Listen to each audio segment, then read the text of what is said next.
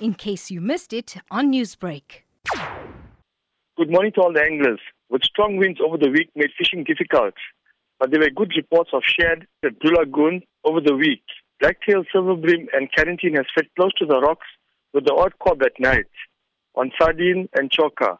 The beaches between Blue Lagoon and the Shaka has produced stumpy and grunter mainly at night on sardine head and sea lice.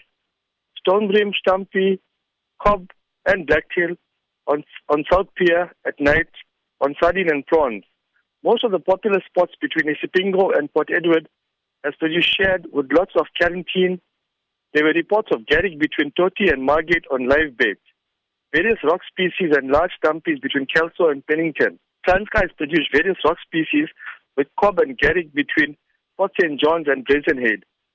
Umhlanga Lighthouse has seen stumpies from Eastmore all the way to the rocks on sardine head and octopus tail. Lots of blacktail, silverbrim and shad at night. Grey sharks, sand sharks and the odd ray between Umsloti and the Messy Mouth, with a few being caught on baits put out by drones. Shad, cob and stumpy between Salt Rock and Shaka's Rock at night. Grey sharks on larger slide bait. Cob and various rock species between Tugela, North and South Bank. Please remember to tidy up the beaches before you leave. Tight lines until next week.